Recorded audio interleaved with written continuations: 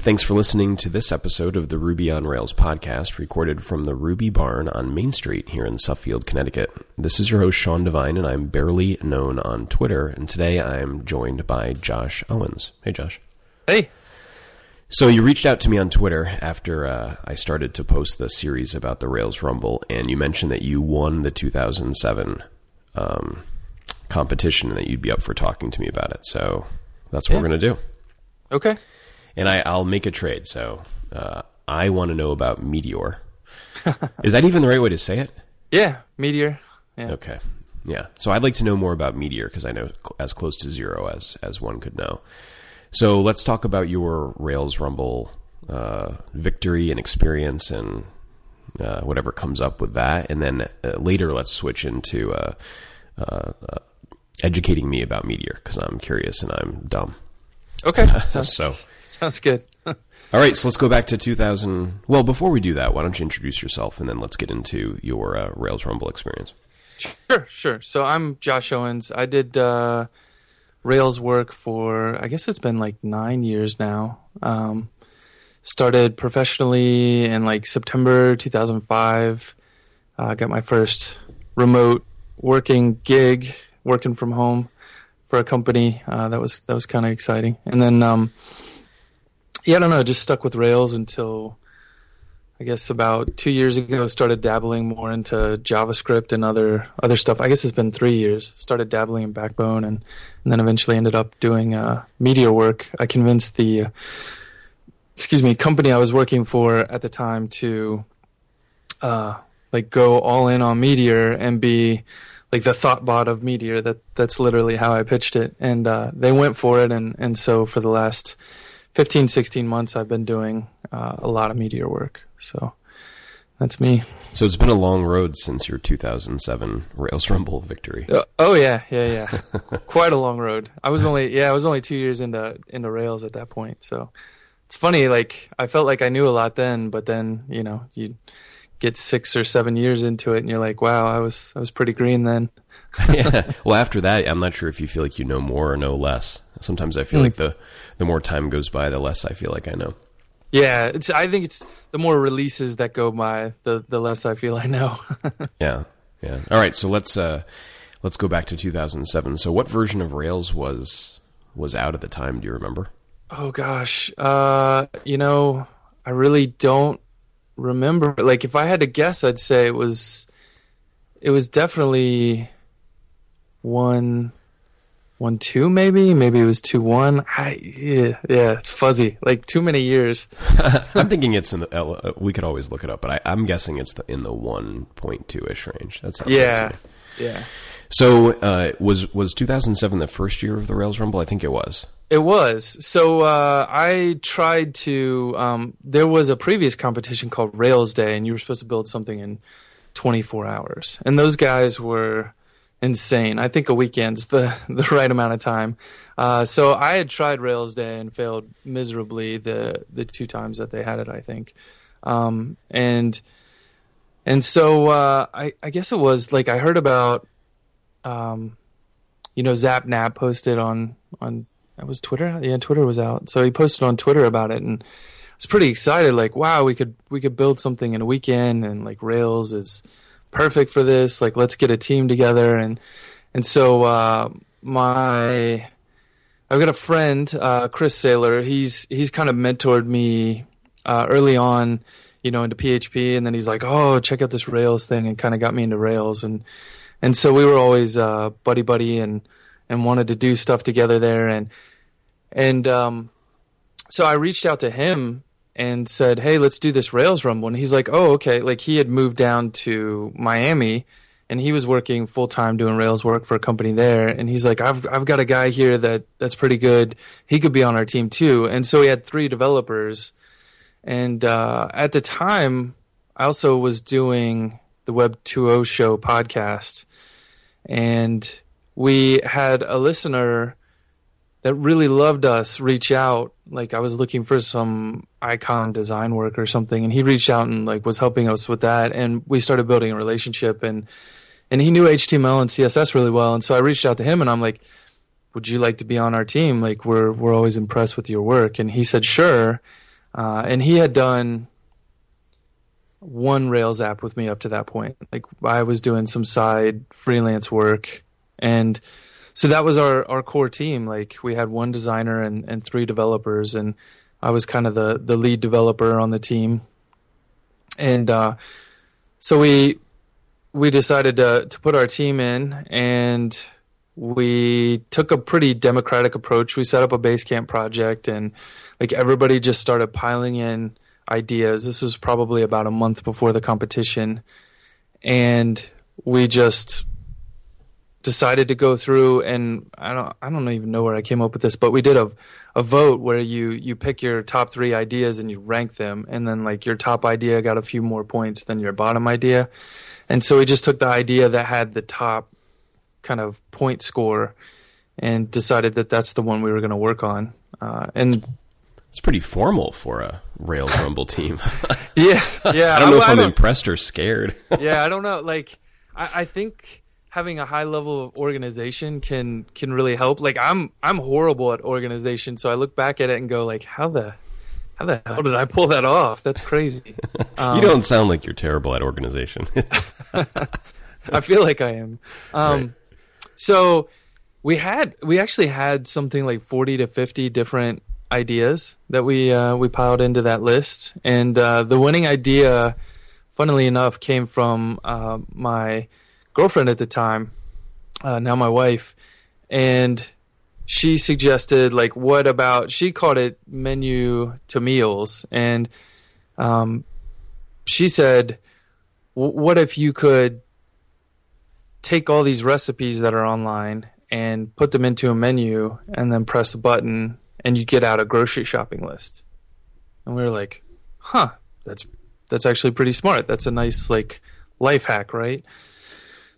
Excuse me. And so, you know, we all kind of agreed on that point. I think most of us hated the name menu to meals. And so we took the same approach, and we decided to, everybody just start digging for domain names and find available ones and throw them into another post on Basecamp. And then we ended up voting on those again, and Tasty Planner was the winner. And so we picked up tastyplanner.com, and that was kind of the start of the idea. And then I think by this time we were maybe 2 weeks away from the Rumble, and we had to get clarification on the rules. I don't think they talked about it a whole lot back then. Maybe they did. I don't know. But we wanted to be able to do work ahead of time, and so we got the okay to write user stories and the okay to use paper and pencil to sketch out user interfaces. And so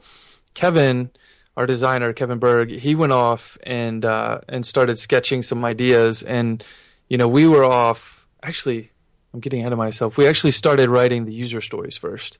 And we organized them into the must-haves and the nice-to-haves. And then Kevin went off and started sketching the UI for the must-haves. And we decided, like, you know, are the must-haves something that we can get done? You know, and if we can't, like, is there a way we can make this stuff easier? And we got to what I feel was a good core feature set, you know, being able to create recipes and get the menu or get the grocery shopping list out of that. Now, is there an open source or freely available database of recipes that you can seed something like this with, or is that not a thing? Not that I was aware of back then. Maybe there's something now, but the interesting thing is recipes themselves are inherently open sourced. They're not. I've actually done research into this. They're not copyrightable. So because it's a list of ingredients and a list of steps, that's not something that you can actually copyright. The only thing that you can copyright are the stories that you tell around the recipes, and potentially maybe the name of a recipe. But otherwise, recipes are not copyrightable.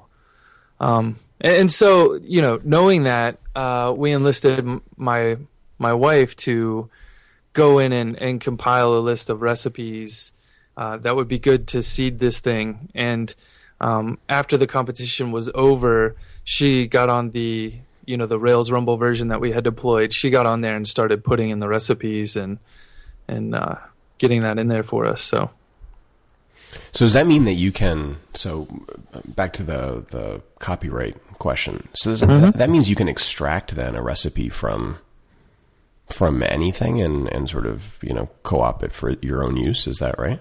Yeah. I mean, I'm not a lawyer, but everything I've read on the internet says that that's A-okay, and that there's no way that copyright would hold up in court on a recipe itself. Yeah. Cool. So it sounds like, it sounds like from what you described, at least, things went super smoothly. Is there more to the story that was challenging, or tell me about it? Yeah. So, I mean, this was everything leading up to the Rumble, right? And, the best, I don't know what's the saying, the best laid plans. I mean, we planned and planned and planned, and then it came to actually executing, and I realized, like, number one, how much more pre-planning we probably could have done and been in an even better spot. But, it's just, we got into the competition, and I think the very first thing we hit a snag on was I was working on the database schema, and Chris was working on the getting the deploy server set up, because back then there was no Heroku, there was no easy way to really do a deploy. So, we had to roll our own with Linode, which that was the first time I'd used Linode, and it was really an awesome experience. Like, having come from go buy a dedicated server or something like that, like getting this little VPS slice was pretty awesome. But we were trying to use some automated tool to do the deployment, and it failed. And so I feel like we spent the first couple hours kind of off in the weeds. And the designer, luckily, like, he's completely independent. And I guess I should mention, like, we were all remote too. Like, I was in Cincinnati. The two guys, the two developers were down in Miami, and then our designer was up in New York. And so we were using Campfire to communicate. And I think that was also effective, because, like, Kevin in New York doing the design, he was able to just post screenshots into Campfire as he was working, and we could give him pretty instantaneous feedback. So luckily, like, he was just cranking on design, doing HTML and CSS stuff over there in New York. And this thing starts at midnight Eastern, which is the time zone that we were all in. And so I think we only made it till about, the three developers only made it till about 3 a.m. And then we were all like, oh my God, we're so tired. And so we took a break and went to sleep. And I think I got back up at 9 a.m. And when I got up, Kevin had, like, version 1 alpha of the design posted, and he was getting ready to go to bed. So nice. That was really awesome. But he was kind of, back then dabbling between HTML and CSS and Photoshop. So he was actually doing a lot of design in Photoshop and then going back and playing in HTML. So all we really had to work off of was, I think he had tweaked a little bit of our HTML, but it didn't look like the design he posted. It looked like, we just had Photoshop to go off of. And so we tried to kind of work in that similar fashion. Like, we knew what the partials would kind of be at that point, because we at least had a template to work off of. And so we just, we got to work. Like, we had the database schema, and we had the server was up, and we could deploy to it now, I think using Capistrano. And so, we really just started building out all the different pieces. Like, one guy was working on recipes, and another guy was working on getting the grocery list stuff put together. And the third developer, Bruno, he was kind of batting cleanup. He was working on JavaScript here and there, and he was working on just testing and bug fixing and stuff like that. And so I think we all kind of worked well together. And looking back at the version we put out, it was probably pretty laughable. Like, you were able to put in a recipe, and you were able to look at some recipes, and then you were able to generate your meal planner, and then it would give you a grocery list. And like, that was all the functionality we had. There were like no bells and whistles. You couldn't rate anything. You couldn't leave a comment because we spent. It sounds pretty good, though. Yeah, but we spent the core of our time working on the. I guess we spent the majority of our time working on the core features. And what did you say the name was again? Is it Tasty Meals? Tasty Planner. Tasty Planner. That's right. Yeah. Does it still exist? It does. Chris, one of the partners, we decided afterwards to keep working on this thing, and so we set up a little corporation and divvied up. We kind of went back and forth and decided how to divvy up the equity on it, and we tried to turn it into a real business, and we put, I think, ads on it, and we got to the point where we were making $300 to $400 a month off the ads, and I think hosting cost us like $50 a month on that thing. So, but yeah, Chris decided he wanted to try to take over it, and he bought the rest of us out. So it was my first official Rails product exit, I guess. Well, I just went to tastyplanner.com and it's expired. Oh no, are you serious? Look, the domain name expired on 8/28/2014, so 2 weeks ago. Oh wow, he probably doesn't even realize it. Well, there you go. Some enterprising listener could snap it up. Well, it's not posted yet. You could do it or let him know. So what are you, I know it was a long time ago, but thinking back on this sort of the experience you had at Rails Rumble, what are the top 3 sort of takeaways about how to be successful and enjoy it at the same time? Yeah, I would say as much as you can stomach, pre-plan, for sure. That I feel like that was really the key to us winning. I would say also pick people on your team that you trust and that you know can get the job done. Because I went in the next year with a different team, and we took best design, but I think that was only because Kevin was on our team. So different developers, and I don't think I picked people that executed quite as well. And then the other thing is, like, rely heavily on any tools, or I guess at this point gems. Back then they were plugins, but any gems that can give you the functionality that you need. There weren't as many plugins out back when in 2007. I think there maybe was one like rating plugin, but we had some trouble getting it working. So, if you really want to win, then I would say play around with the plugins, or I guess now gems, ahead of time, and make sure that you understand how to use them and what the pitfalls might be. But any functionality you can gain by just including a package or something, I would say that's a huge win for something like this. Yeah, it's a different world in that way now. I mean, both on the gem front, there's a gem for just about everything, and that certainly wasn't true then. But also on the API side, the API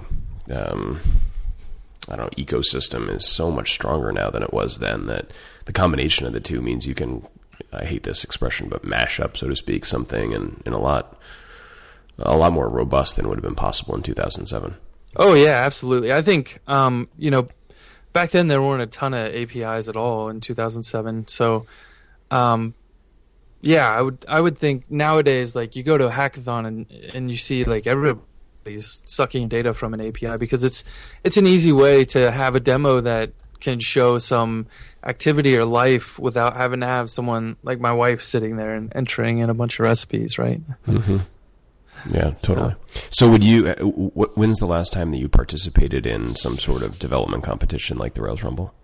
So I did the following year's Rails Rumble, 2008, and had a product called Jotly, which was like a Tumblr competitor. And I think that was a little ambitious because it I wanted to use Liquid and have like CSS, like you be able to customize the CSS and that kind of stuff. And I really got lost in the weeds there, trying to get that to work correctly.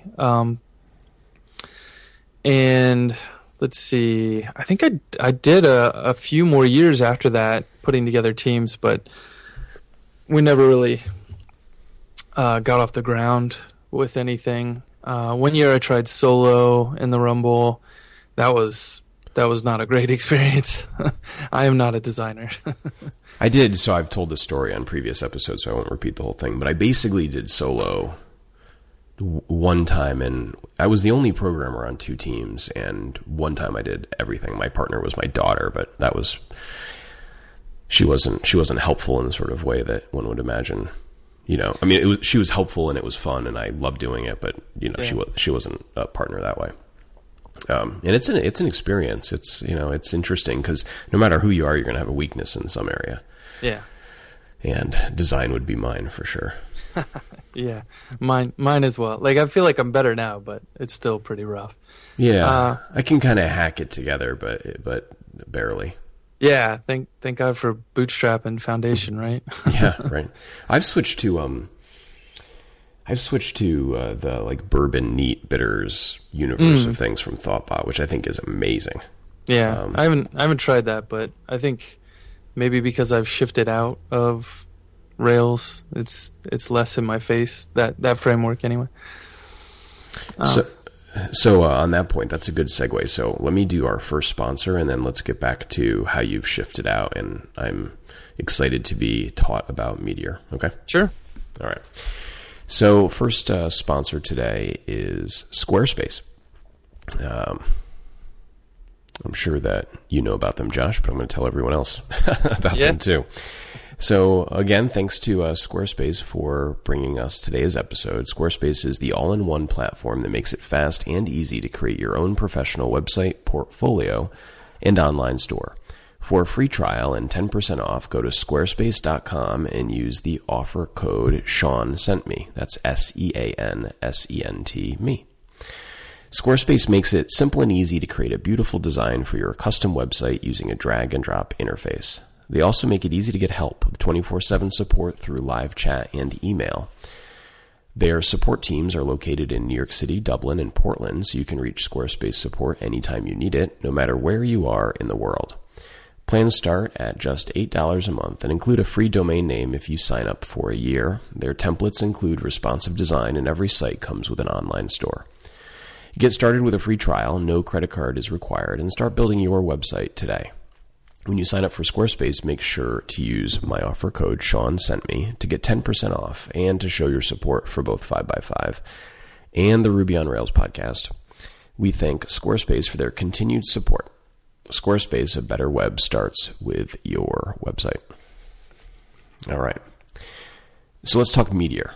And sure. I'm going to go from the very beginning. So I know the only things I know are what you'd read from headlines that then for no particular reason you avoid reading the articles related to those headlines. So let's rewind to the very beginning. And what is Meteor? Sure. So Meteor is, gosh, they've changed it now. So everyone's calling it a platform now because it's a little more than just a framework.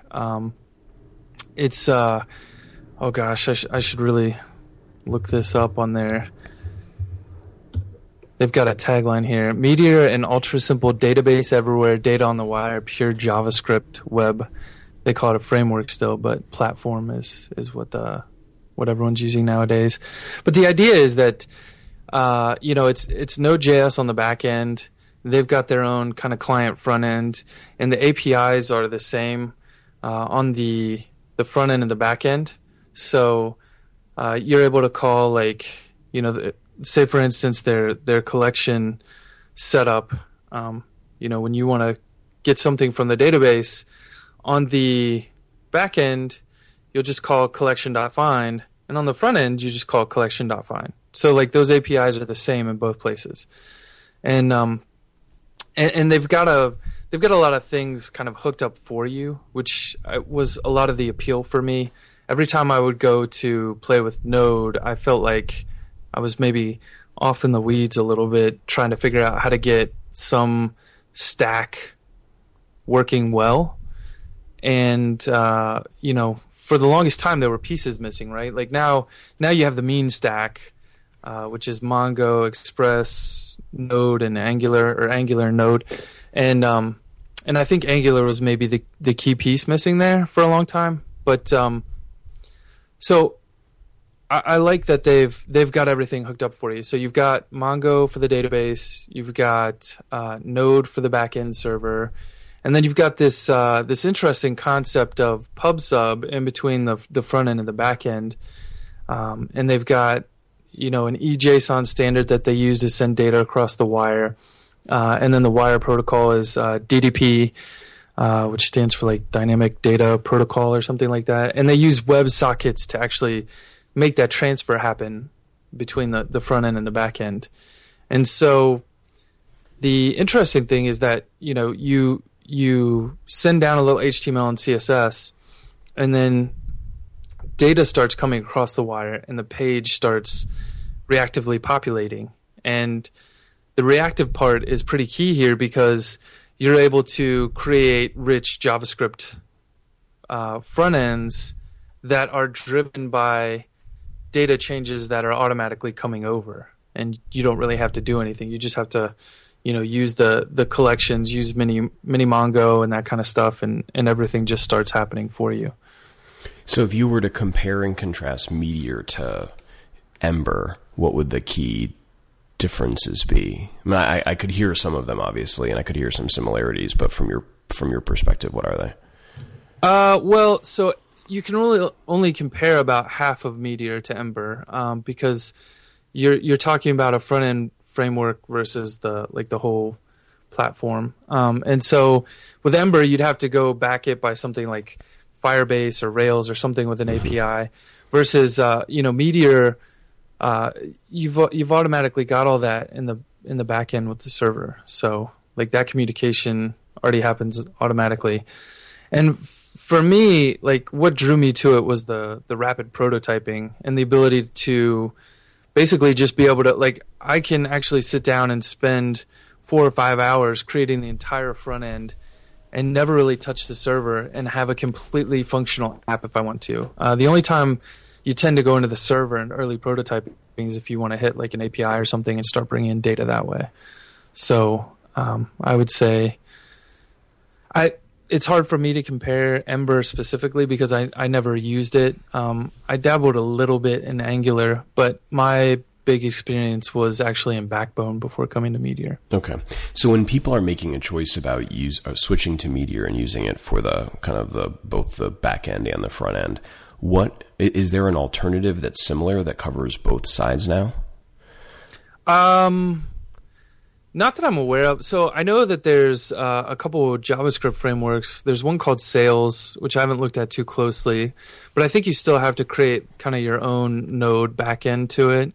And there's another one called Derby, which is a competitor, which I think does a lot more, but I think it's a little further behind where Meteor is, and that's probably just the case because Meteor got $11 million in funding, and they've got a huge team kind of working on it and pushing it forward at this point. So tell me about that. What does that mean? Is it not an open source project like Rails? No, it's completely open source. So I think it's easier to understand where Meteor came from, and then you'll understand like why they got funding.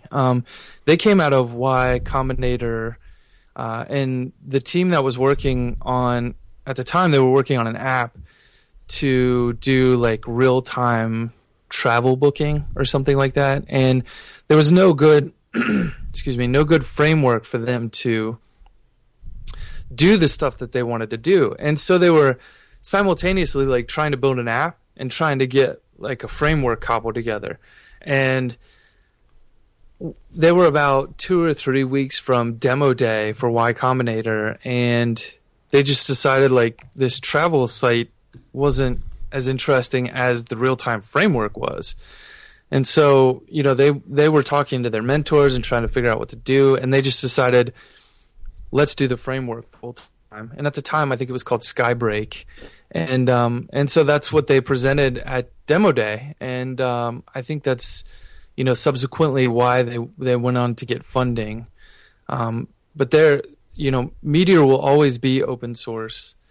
Their my understanding is they're going to offer a hosting solution, kind of like Heroku or Modulus, and they're going to go after higher end hosting as a way to make money for their company. Gotcha. Yeah. So, give me a couple of examples of features that you've built with Meteor that just sort of fundamentally felt better than the process of developing those same features on Rails, or if you hadn't developed the same features on Rails, like what you'd imagine the experience difference would be.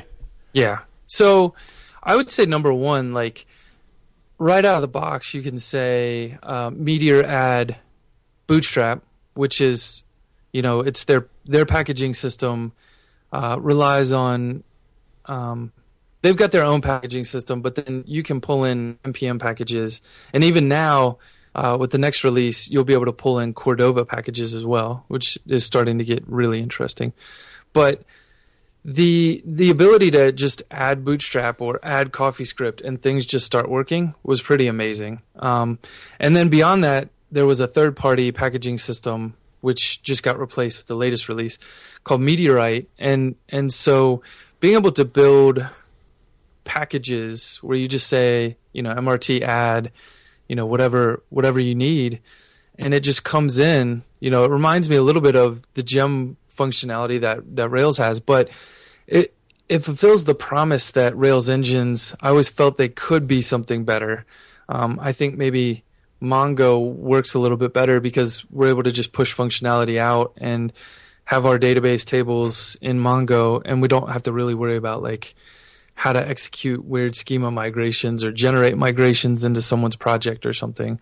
But like the very first package I made was, I guess it was the second package, was accounts entry, which was the ability to have kind of like page routed login. And so you could say Meteor add accounts UI, and there, like the default accounts UI you get is just a button with like a modal overlay. And our designer hated that because it was really hard to customize. And so he pushed us to build a better package for doing the account stuff. But the great part is, like, when I say I did account stuff, I was really just using Iron Router to hook up some routes and writing some front-end helpers and some back-end methods that would properly like create accounts and stuff. But I was all hooking into all their APIs, so all this account stuff all just works together. Like a lot of the back-end stuff I wrote was just detecting which accounts packages you have installed. So you can say, well, now it's Meteor add accounts entry, and then you can say Meteor add accounts Facebook, and like you'll automatically get the Facebook button pop up on your page, and it'll say configure, and then you put in your API keys, and then all of a sudden the login button starts functioning. And so to me, that was always a huge pain point because I went through Access Auth. There was one before that. What was it called? I don't even remember now. So I think Techno Weenie did Access Auth, and he had the one before that as well, which was a lot of generated code in those early days. And then you had Devise, and there was another one before Devise. There's Sorcerer is one now, I think. Yeah. I don't think I've used Sorcerer, but there was another one before that. ThoughtBot has one now that's pretty popular. I haven't used it. I forget. Yeah.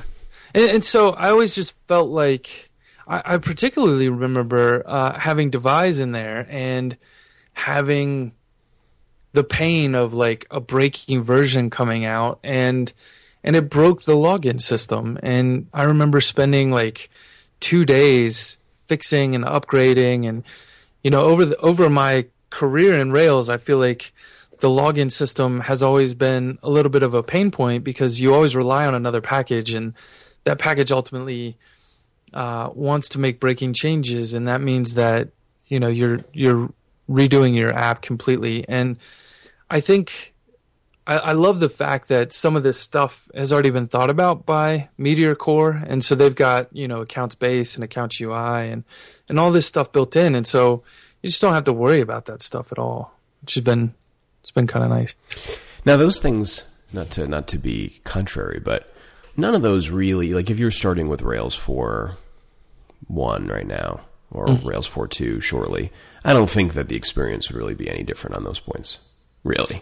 I mean, the gem gem ecosystem is so strong now, and there are pretty low friction ways to do those things, I think. Like honestly, so like, but I don't think that the friction on. You said something earlier that sort of hit me a bit stronger, which is the ability to sort of work on the front end of the application without having to twiddle the back end at all, and sort of rapidly prototyping the front end independent of the back end. That feels like more fundamentally different to me than composing features does. Yeah. Do you think that's fair, or is it that I don't have a good enough feel for the benefits that you're saying with Meteor to appreciate the second point? I would say on the second point, maybe it's just there's a little more unification in them offering it versus a bunch of packages in the system, and so people, like, a lot of what you're seeing come out are just different front end UIs essentially and functionality on the core kind of back end functionality that Meteor's created with the account stuff, and so I think that becomes a lot easier with what they're offering. But I would agree, the rapid prototyping. That's actually what drew me in.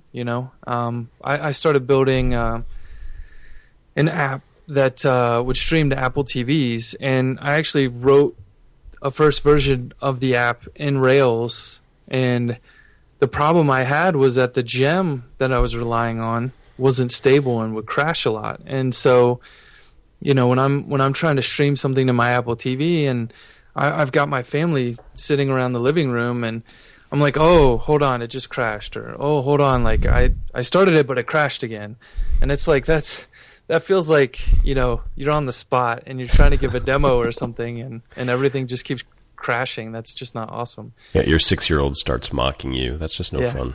Yeah. So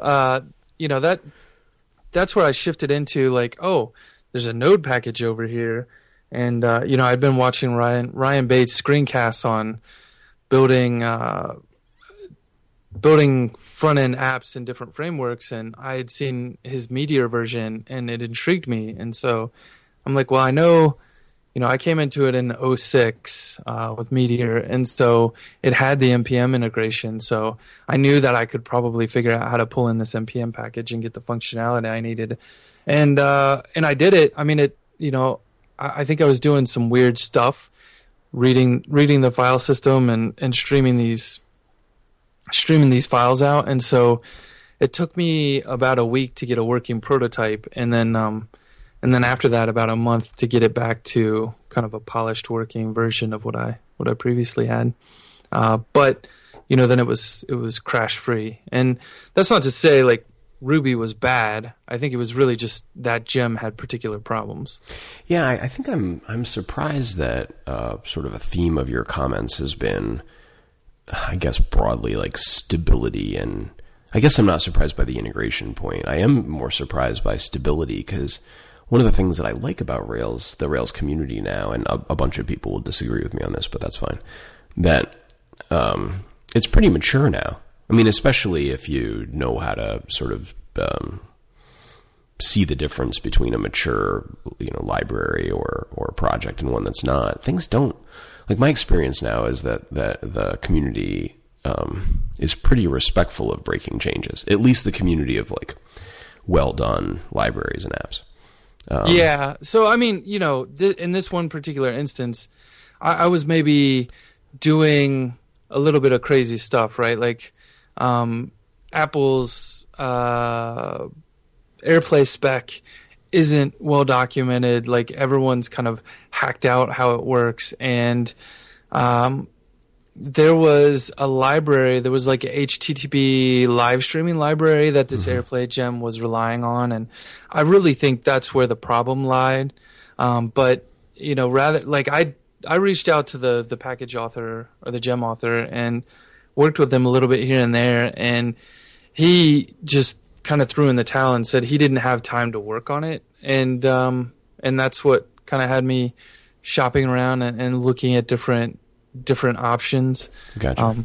So I wouldn't say that it's necessarily like Node was way more, like the Node package was way more stable. I just think that, the guy working on the Node version versus the Ruby gem just either had slightly better libraries available to him, or he was able to find the bugs and kill them better. I don't know.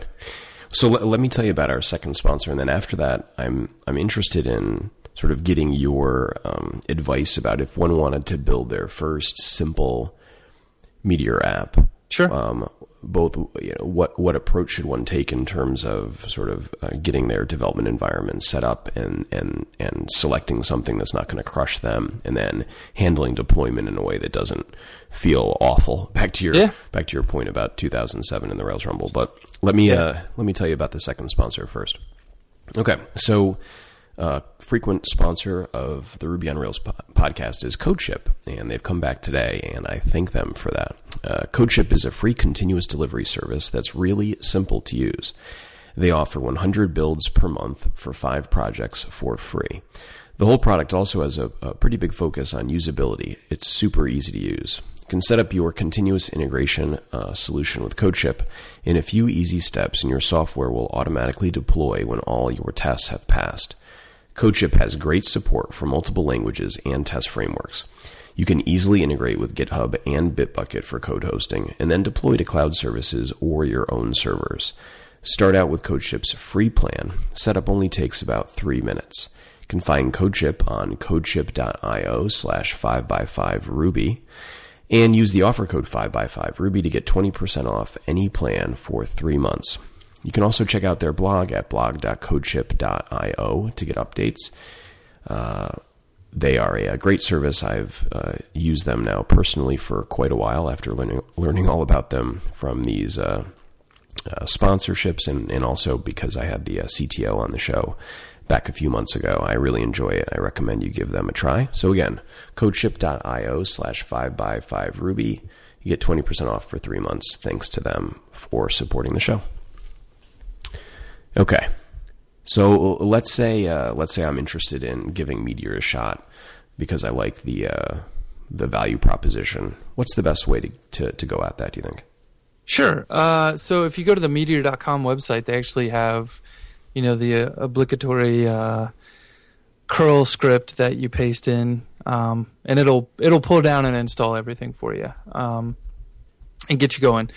And so the only kind of caveat that I would say is if you're going to be Googling around anywhere that you see the words MRT or the letters MRT, that's been replaced now with the new package system. So it's just Meteor add. And the packages now have prefixes on them. So in the past, you may have said MRT add accounts entry. Now you say Meteor add Josh Owens : accounts -entry. And so, that's probably going to be the only thing right now for the next couple months is some of the blog posts and external documentation might take some time to get updated. But just curl and get it installed, and you should be able to get running right away. Just Meteor create and then Meteor run, pretty similar to Rails. Gotcha. So the shell script that you curl down that's printed on the website, on the Meteor homepage, so that sets up the entire development environment one would need. Yeah. Okay. Yeah. And they use like I said, they use Node, they use Mongo.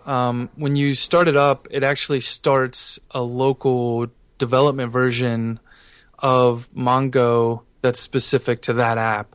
So you don't actually have to have Mongo installed and running elsewhere. They'll bring it down, and then they just start up a little development version for that particular app. So everything's kind of namespaced data-wise. Gotcha. And what kind of application do you think would be most reasonable to give a first shot at? Is there a class that you feel like Meteor is sort of best suited for and easiest to get started with, or not so much? I would say anything that's going to work well with at least two people kind of on it. So I'll give you an example.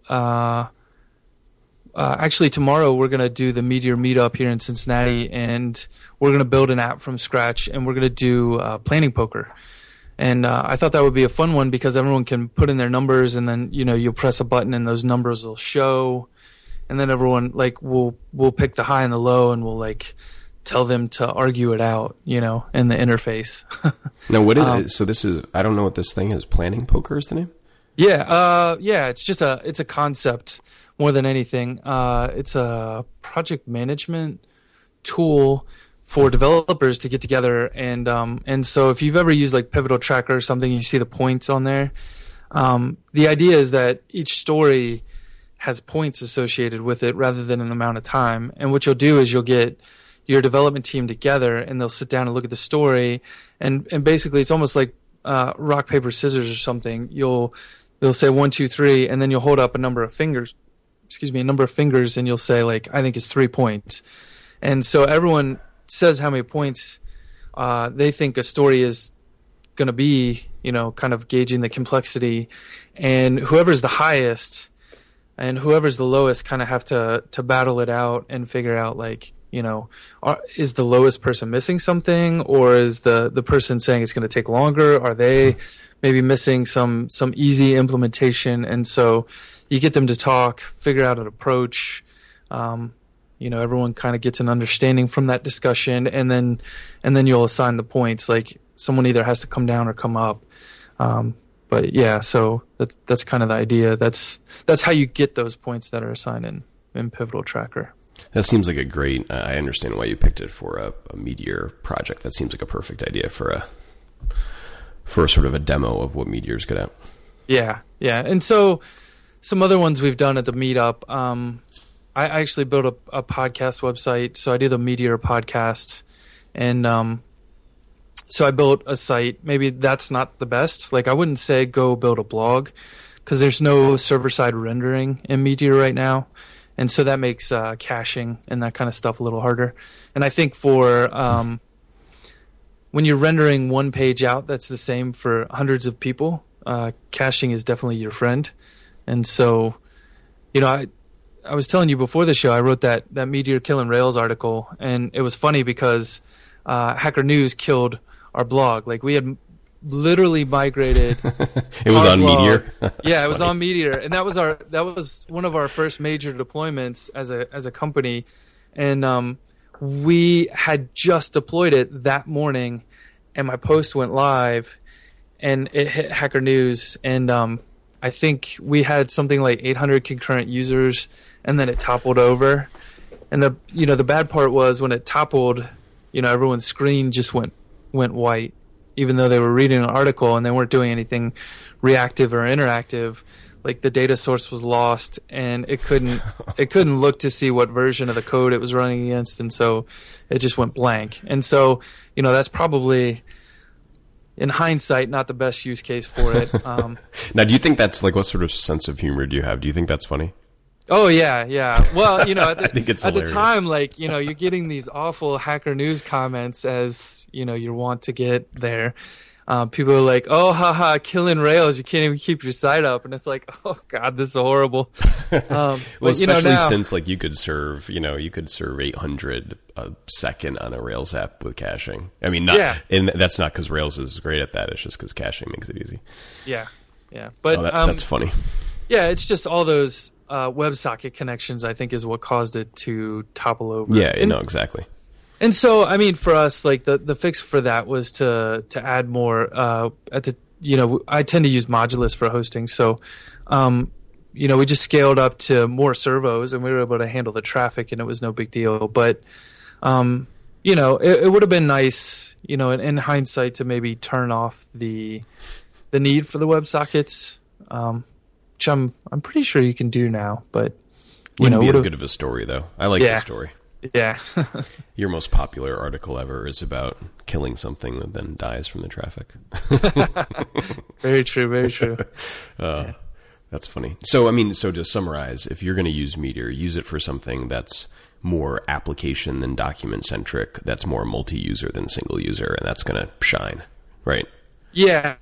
So the other one I was going to say is early on in the Meteor meetup, like someone said, "Oh, I want to be able to create a list on the internet of anything that I want. Like I need to make a list of my favorite wedding songs to send to my buddy." Mm-hmm.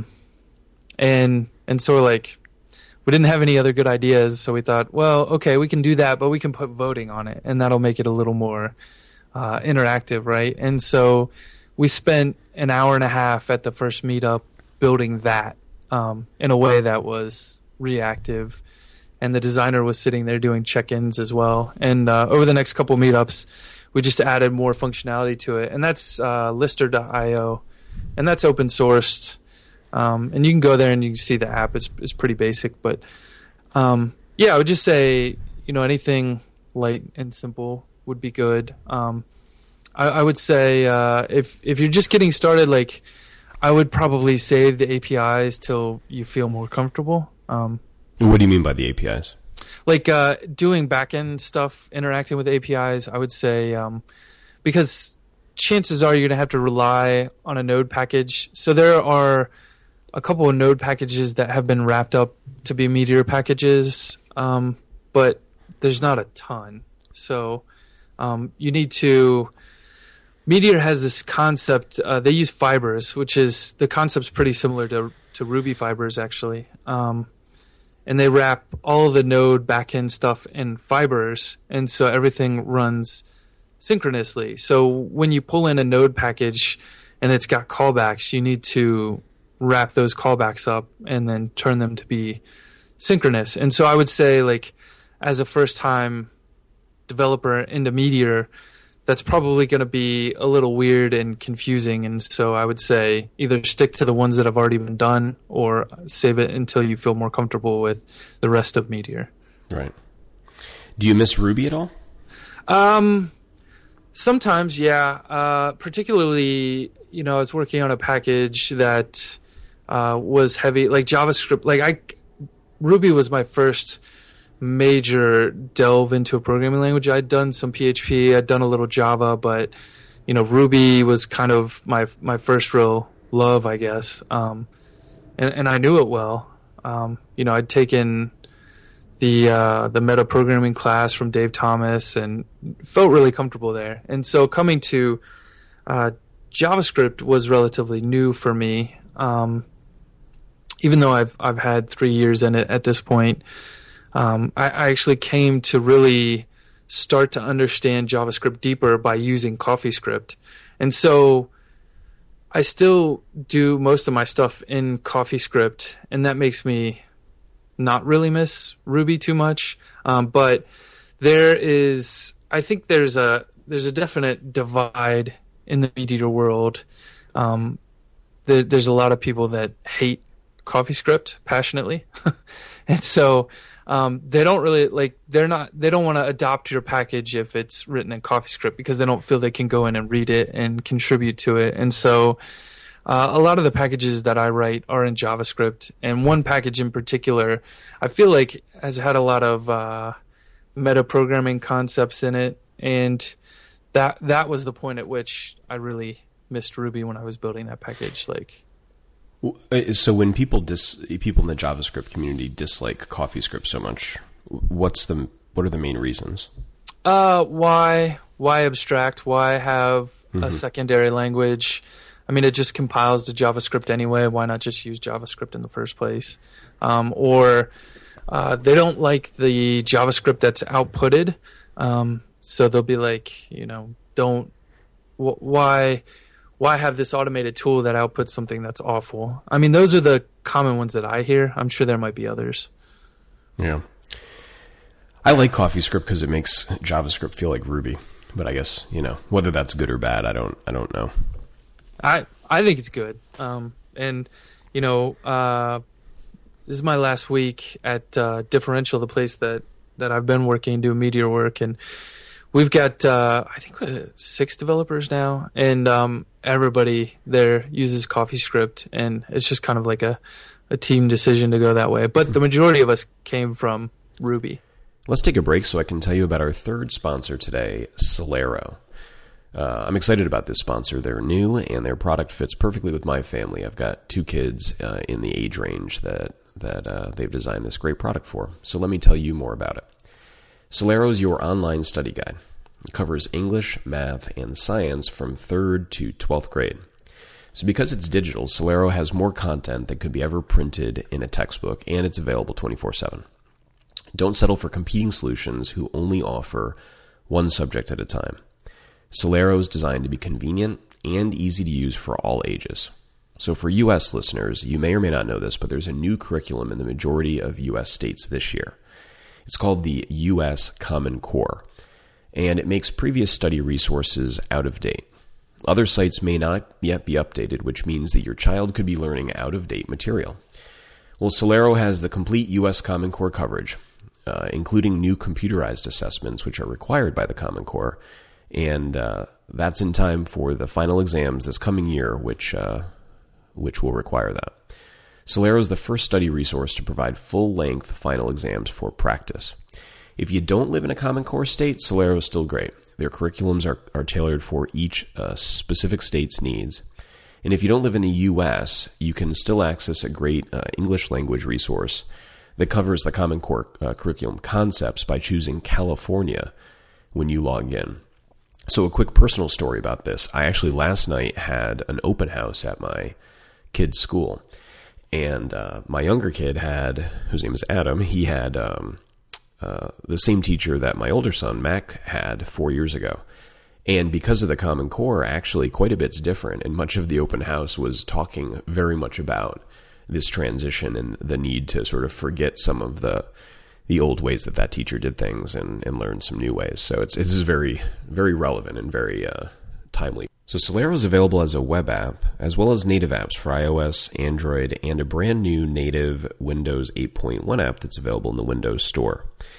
If all this sounds interesting to you, and I've checked it out, it's if you've got kids this age, you should definitely check it out too. So if you want to, go to Celero.com/RubyOnRails. That's SOLARO.com/RubyOnRails, and click register to sign up for a free account.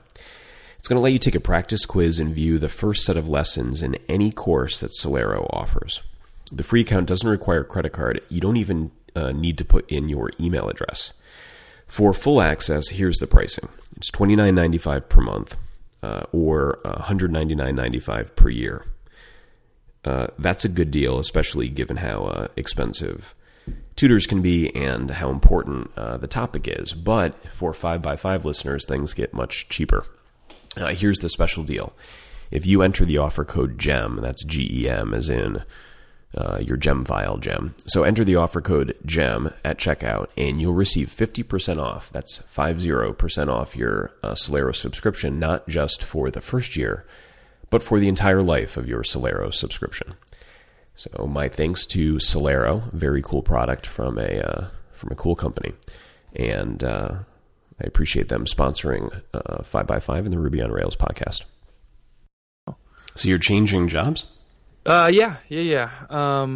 Going from differential to doing some contract work for a company in Canada. Doing Meteor work.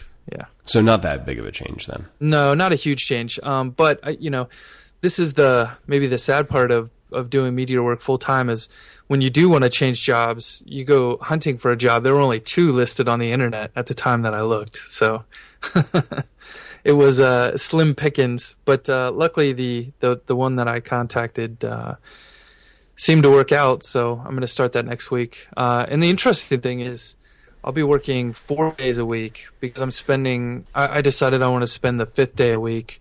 I've been working on a testing with Meteor book, working on a training class, and just generally working on blog articles. And I've got a newsletter now that just trying to help people, get unstuck with Meteor. Like I don't want people to come in and feel frustrated and just leave. So, if they get stuck, I tell them just email me and I'll help you.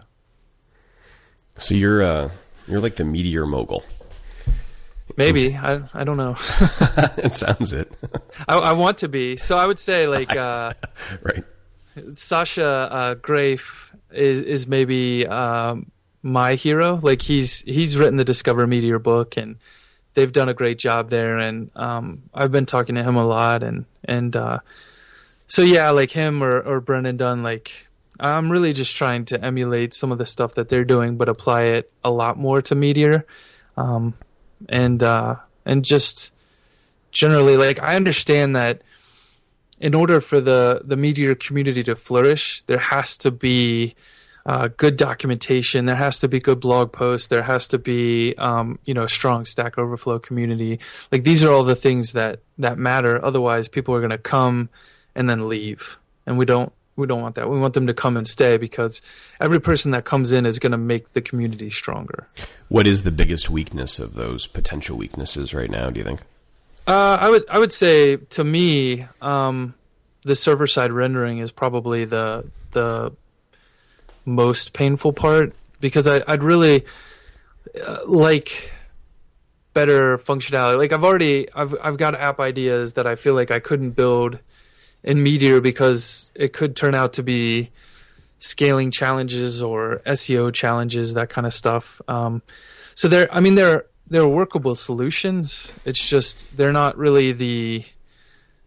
built by a Meteor development group, and I'm not really keen to roll something by hand right now. So I'll just put those on the shelf.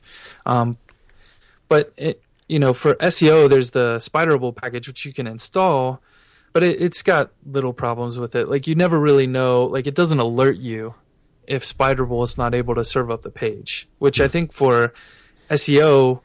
You want to know if it breaks, like you want to know that Google didn't get the right stuff or Facebook, Open Graph didn't get served the content that you wanted.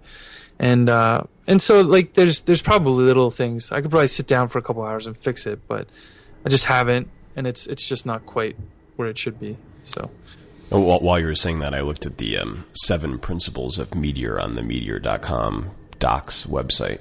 Yeah. And the first one is data on the wire. So I mean it seems like maybe there just has to be some sort of reconciliation of that principle and the need to cache views.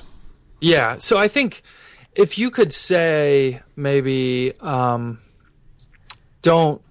go pull data, right? So someone's already written what they call fast render, which puts all the data, all the JSON in the page as it's rendering, which is I think a good first step. But maybe. Yeah, I don't know the right way to handle it, but I think the reactivity, like figuring out how to serve the page and then have it connect back and do any reactivity would really be ideal in the long run. Does that make sense? Yeah. Yeah. I mean, the fourth bullet in these principles is latency compensation, and I think that's consistent with what you just said, where, if they say use prefetching and model simulation to make it look like you've got a zero latency connection, then I think things like squirting cached data into the view and, using some interface that can use that instead of actually connecting if it has it seems. Now, see, that's interesting because the latency compensation there actually has to do with sending data back to the server. And so that's maybe the opposite of what they meant. Oh, really? Well, because the description they use makes it. I mean, they use prefetching as their example. Oh, maybe they've changed it. But the latency compensation stuff is more about. So if you watch the second Meteor video, you can kind of see it in action. It's this idea that when you make a change on the client will immediately take some action, but then the data is sent to the server. And then the server will reconciliate and decide like whether it was accepted or not. And if it's denied, you'll actually see this little flash in the video of a marker moving on a map and then moving back because it was denied. Right. Gotcha. So that's kind of the idea there. Cool. Well, I think I'll wrap up now since we've been talking for about an hour. I appreciate the kind of noob's tour of Meteor. Because I'm sure that for those that know Meteor, it was the most basic of basic. But for those of us that don't, it's helpful. Yeah. So big changes for you right now, changing jobs. Does that change how people should connect with you on the internet or? No. Just My email's joshua.owens@gmail.com. My Twitter's just twitter.com/joshowens. And then I've got my blog, which is joshowens.me. Try to make it easy. Yeah, right. Do you have a book website or title that goes along with what you're working on yet? Yes, but it's kind of in flux right now. So it's testingmeteor.com. And it's just all about, like, that's one of the biggest pieces I missed coming from Rails was the ability to test. And so I just decided I'd start writing a book and then I'd understand it better and maybe get better at it. And since then, like, there's actually been a velocity kind of framework come out of that. And so testing's gotten even better. But right now the book's more about the older stuff, and I'm just starting to get the velocity stuff in place. So, but yeah, you can check it out at testingmeteor.com. So on a scale of 1 to 10, what's the status of testing in Meteor? 10 being like, let's pretend that the current sort of Ruby Rails stack for testing is a 10. How does it compare to that? I'd say right now it's at a 5. I think in about a month or two we'll probably hopefully be at a 7. There's a lot of people.